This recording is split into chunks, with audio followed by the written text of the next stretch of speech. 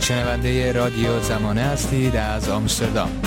آقای سربازی، میدونیم که اخیراً مجلس طرح تفکیک استان سیستان و بلوچستان به 4 استان را اعلام وصول کرد بدون اینکه هیچ گونه جزئیاتی از این طرح ارائه شده باشه و اساساً نمیدونیم که این طرح دقیقاً چه هست و به دنبال چه اهدافی هست. و خب اعلام وصول این طرح برای چندمین بار در سالهای گذشته اعتراضات گسترده مردم بلوچ رو به همراه داشت و حتی در شبکه‌های اجتماعی هفته گذشته هشتگ نه به تقسیم بلوچستان ترند اول شد. آیا از جزئیات این طرح اطلاعی در دست هست و ما میدونیم که این طرح به دنبال چه هست و چه اهدافی رو دنبال میکنه؟ از زمانی که حکومت روحانی فعالیت خودش رو آغاز کرد در اولین هفته‌هاش، سپاه پاسداران اون گزارش هایی که ما به دست آوردیم پشت پرده این ماجراست و به دنبال این طرح افتاد که این رو کلید بزنه و اجراش بکنه. سپاه پاسداران در سال 1388 رسما امنیت منطقه بلوچستان رو، یعنی چه استان سیستان و بلوچستان باشه، چه منطقه جنوب کرمان هست، چه حوزه شرق غرب هرمزگان هست، همه این مناطقی که بلوچ نشین هستن منطقه کلا تحت کنترل و امنیتش در دست سپاه پاسداران به شکل رسمی بهش سپرده شده.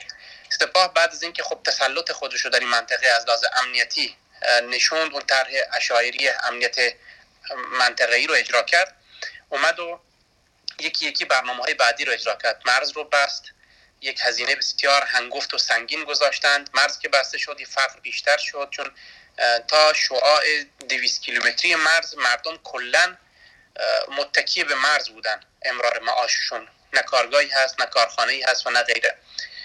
بعد از این اقدامات طرح‌های دریایی اومد که به دستور علی خامنه‌ای، اون چیزی که دریادار حبیب الله سیاری فرمانده پیشین نیروی دریایی ارتش که الان اخیراً جنجال‌های ایجاد کرده بود این رو اعلام کرد، گفت که یک طرح دریا محور از سال 90 علی خامنه‌ای دستور داده و ما نیرو دریایی ارتش رو و نیرو دریایی سپاه رو مسلط کردیم در بخش‌های سواحلی از پسابندر مرز پاکستان بگیرید. اینجا شروع کردن به ساخت پایگاه مال چابهار رو تقویت کردن در حوزه کنارک، در حوزه جاسک و مناطق دیگه و حدود 40,000 نیرو در چند سال وردن مستقر کردن و الان احتمالاً این تا 50 60 70 80 هزار هم شاید رفته باشه، رسیده باشه، چون خانزادی فرمانده جدید نیروی دریایی ارتش هم اعلام کرد، گفت که ما این طرحی که داریم اجرا میکنیم در این منطقه دیگه نیرو دریایی جزوی از مردم منطقه میشه. بعد از اونم اعلام کردن که خب یه طرح جدید رو ما اینجا کلید زدیم به نام طرح توسعه سواحل مکران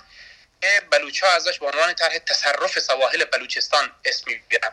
خب اینا ببینید همشون تو یه سلسله هستن، یعنی اینا رو نباید از هم دیگه جدا کرد. اینا طرحایی هستن که از سال 1386 شروع شدن، 1388 رسما کلید خوردن، بعدش اومدن تا الان یکی بعد از دیگری دارن هر هدفی رو که تکمیل میکنن هدف بعدی اجرا میشه، اون چیزی که مردم دارن میبینن.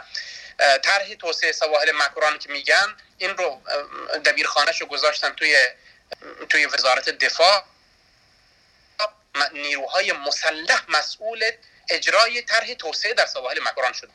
کجای دنیا به جای اینکه وزارت داخله بیاد یک طرح توسعه‌ای رو اجرا بکنه وزارت دفاع انجام میده. مردم بلوچ گلایه داشتن از این موضوع که حتی ما رو اجازه نمیدن برای اینکه به دبیرخانه دسترسی داشته باشیم دم در به وزارت دفاع اجازه نمیدن ما ورود پیدا بکنیم، چه برسه به این که ما بتونیم پیگیر این موضوع بشیم که اصلا این طرح چه هست و چه ریزکاری‌هایی داره، چه بحث‌های و غیره.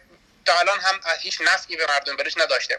المهم این که بعد از همه این طرح‌ها ما دیدیم که موضوع تقسیم رو هم دارن روز به روز برجسته ترش میکنن. این چیز دیگه که حساسیت رو بالا برد نسبت به این اینه که در خلاف تقسیمی که مطرح میکردن ما یک خیابون داشتیم در شهر زاهدان، ما میگیم دوزاب، اونجا اسمش رو از بلوچستان عوض کردن بعد از اینکه رفسنجانی فوت کرد و به نام هاشمی رفسنجانی عوض کردن. یعنی مردم گفتن هیچ خیابونی دیگه‌ای در این شهر 1 میلیونی کلان شهر زاهدان نبود که اسمش تغییر بکنه به نام هاشمی رفسنجانی که شما یک خیابون بلوچستان پیدا کردید اینو عوضش کردید به هاشمی رفسنجانی.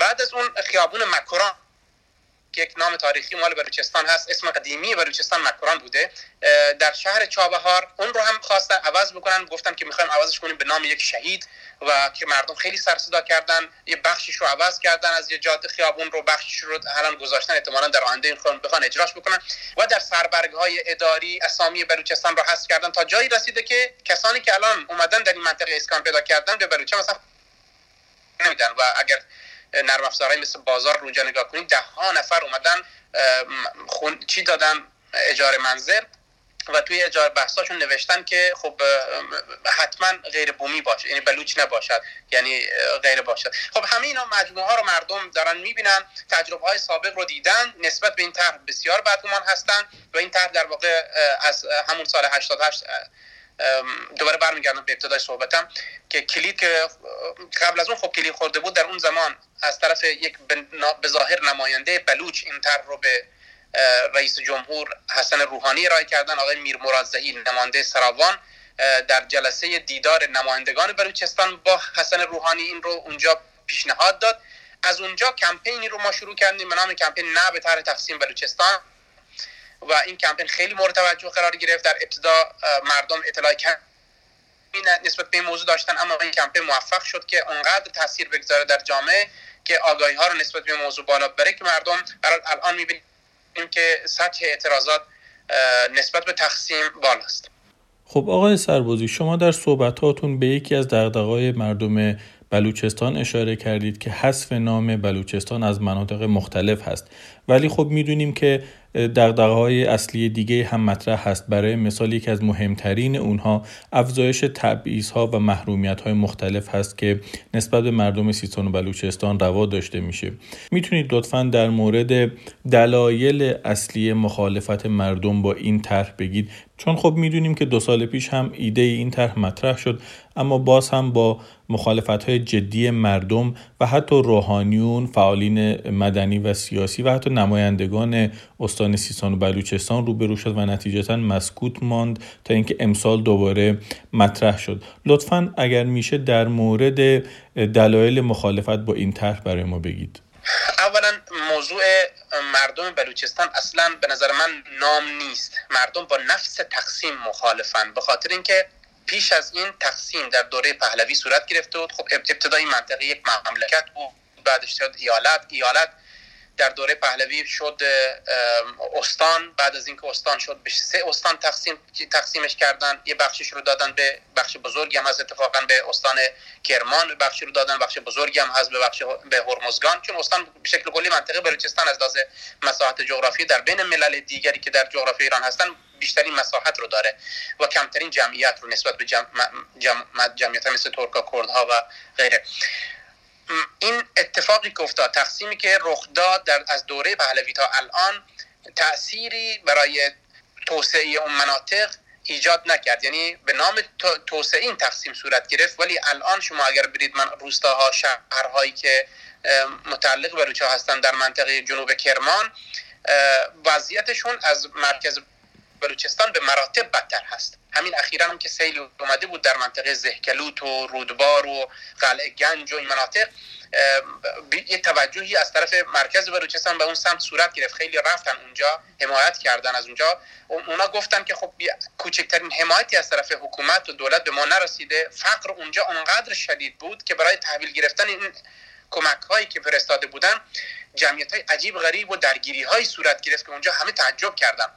خب این هوتک هایی که اونجا دارن میخورن، مدرسه نیست، آب نیست، برق نیست، امکانات اولیه بهداشتی اونجا وجود نداره. همه اینها مشابه با چیزی است که در مرکز بلوچستان هست، یعنی توسعه‌ای اونجا با وجود تقسیم صورت نگرفته. خب این یک موضوع بسیار مهم هست در بلوچستان که میگن خب این تقسیم نمیتونه تأثیری برای توسعه بگذاره، همونطور که در گذشته برای مناطق دیگر نگذاشته. این مثال رو میزنم، میگم ببین شما شمال کرمان رو ببینید، رفسنجان و مناطق دیگر، اینجا صنعتی است، توسعه یافته است، پیشرفته است، اما جنوبش توسعه نیافته.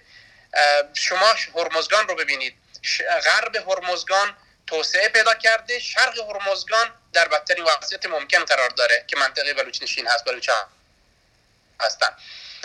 نکته دیگری که مردم رو نگران کرده نسبت به این تقسیم اینجاست که حکومت جمهوری اسلامی، ببینید ما در دوره قاجاری وقتی بلوچستان یک مستقل بود کاملا از سال 1871 میلادی، ناصرالدین شاه قاجار وقتی مناطق شمال ایران رو قبلش دست داده بودن، قرار داده گلستان و ترکمنچای غیره، اینها به سمت جنوب یعنی به سمت بلوچستان اومدن. خب انگلیس هندوستان رو گرفته بود، بلوچستان رو بخشش رو تجزیه کرد، به دست ایران داد.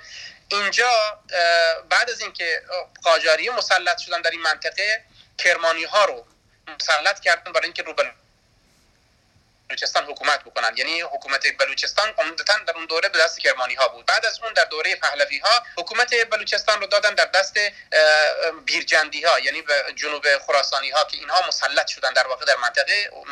اسدالله علم اینا استاندار و مسئولان همین کسان بودن. در دوره جمهوری اسلامی یک گروهی که در اون دوره مهاجر بودند و در این منطقه اسکان داده شده بودند، طوایف سربازی خیلی معروفن، یعنی یک سرچ کوچیک بزنید در همشون سابقه تاریخیشون میاد. اینا اسکان داده شدن در این منطقه به خاطر موضوعات بافت جمعیتی. الان همه قدرت استان سیستان و بلوچستان، با احترامی که ما برای این عزیزان قائل هستیم و این بحث اصلا تبعیض نیست، ما نگاه می‌کنیم که همه این قدرت به دست این عزیزان داده شده. یعنی اینها اومدن در تمام ارگان‌های پلیس، ارگان‌های امنیتی، ارگان‌های سپاه پاسداران، ارگان‌های دولتی، همه مسئولیت‌ها یه غالب مدیریتی در دست اینها هستن و کارمندهای جز فقط در ادارات دولتی وجود داره که بلوچستان به شکل کلی قدرت در دست این مجموعه است. الان حتی اگر شما دقت بکنید این طرح رو که پیشنهاد دادن، اونجا قبلا اینجا منطقهش اصلا کلمه‌ای به نام سیستان وجود نداشت. شاید خیلی از مخاطبان شما این رو ندونن، نکته رو عرض میکنم خدمتتون.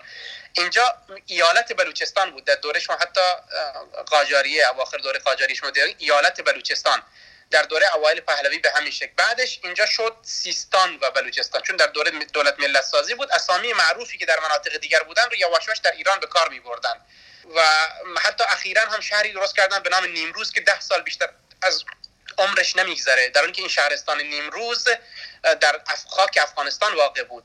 تازه 10 ساله به خاطر اجرای همون سیاست قدیمی که اسامی معروف تاریخی رو با تو جای خاک کنونی ایران قرار بدن، این اسامی را آوردن. اما مهم این که این سیستان اولش در ته اسم بلوچستان بود، بلوچستان و سیستان، بعدش در دوره جمهوری اسلامی اسمش کردن سیستان بلوچستان. الان دارن چیکار میکنن که اسم استان رو در طرح پیشنهادی که دادن، که چند نفر از نمایندگانی هستن که همین نمایندگان والوفتنی منطقه سیستان محسوب میشن، اینها نوشتن که خب استان سیستان و بلوچستان شمالی، استان سیستان و بلوچستان مرکزی و استان سیستان و بلوچستان فلان، یعنی کلمه سیستان رو در کنار همه اینها قرار دادن.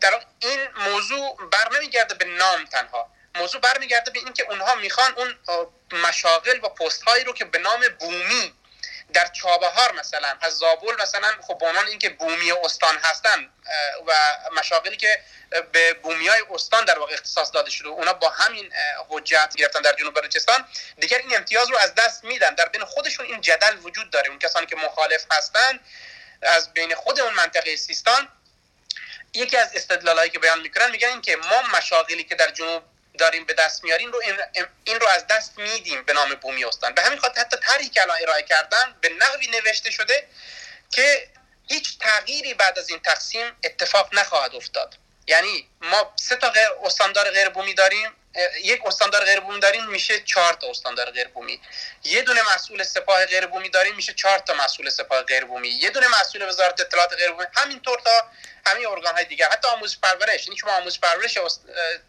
چابهار رو ببینید در طول 40 و خردی سال اخیر حتی برای یک بار هم یک مسئول آموزش پرورش، مدیر کل استان رو نمیگم، حتی یک مدیر آموزش پرورش در چابهار بلوچ نبوده، غیر بومی بودن در 40 سال اخیر. و بدترین وضعیت آموزشی هم در چابهار، یعنی در کل کشور منطقه چابهار و دشتیاری همین منطقه است. خب اینجا یک عمدی وجود داره برای این که این شرایط بینچه کنیم. این مجموعی این نگرانی ها مردم رو به این نتیجه رسونده که نه قرار نیست توسعه‌ای بیاد، که بلکه همه این طرح‌ها در کنار همدیگه با هدف نابود کردن هویت یا ملت بلوچ هستند.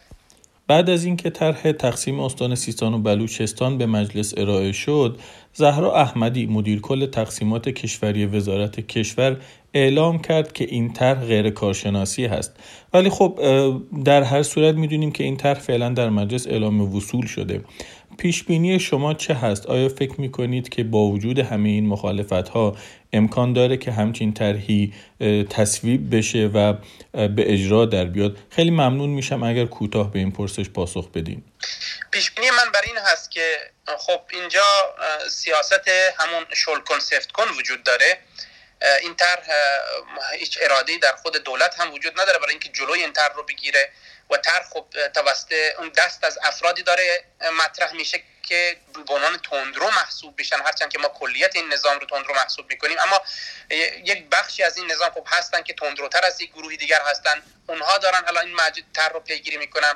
ممکنه که در یک سال باقی مانده، کمتر از یک سال باقی مانده، دولت روحانی اتفاق نیفته، ولی این زمینه‌شو دارن فراهم میکنن برای اینکه مجلس که یک دست شده و دولت هم احتمالاً به دست تندروها بیفته، تندروهای یعنی مجموعه سپاه بیفته در دوره بعدی، اون وقت بتونن این زمینه‌های کافی رو داشته باشن برای اینکه این طرح رو بتونن اجرا بکنن. این چیزی که به گمان من اتفاق خواهد افتاد به این شکل. یعنی ولی خب مردم بلوچستان میتونن مؤثر باشن برای اینکه همونطور که استان‌های دیگر مثل هرمزگان و جای دیگه تقسیم نتونستن بشن، جلو این طرح رو بگیرن.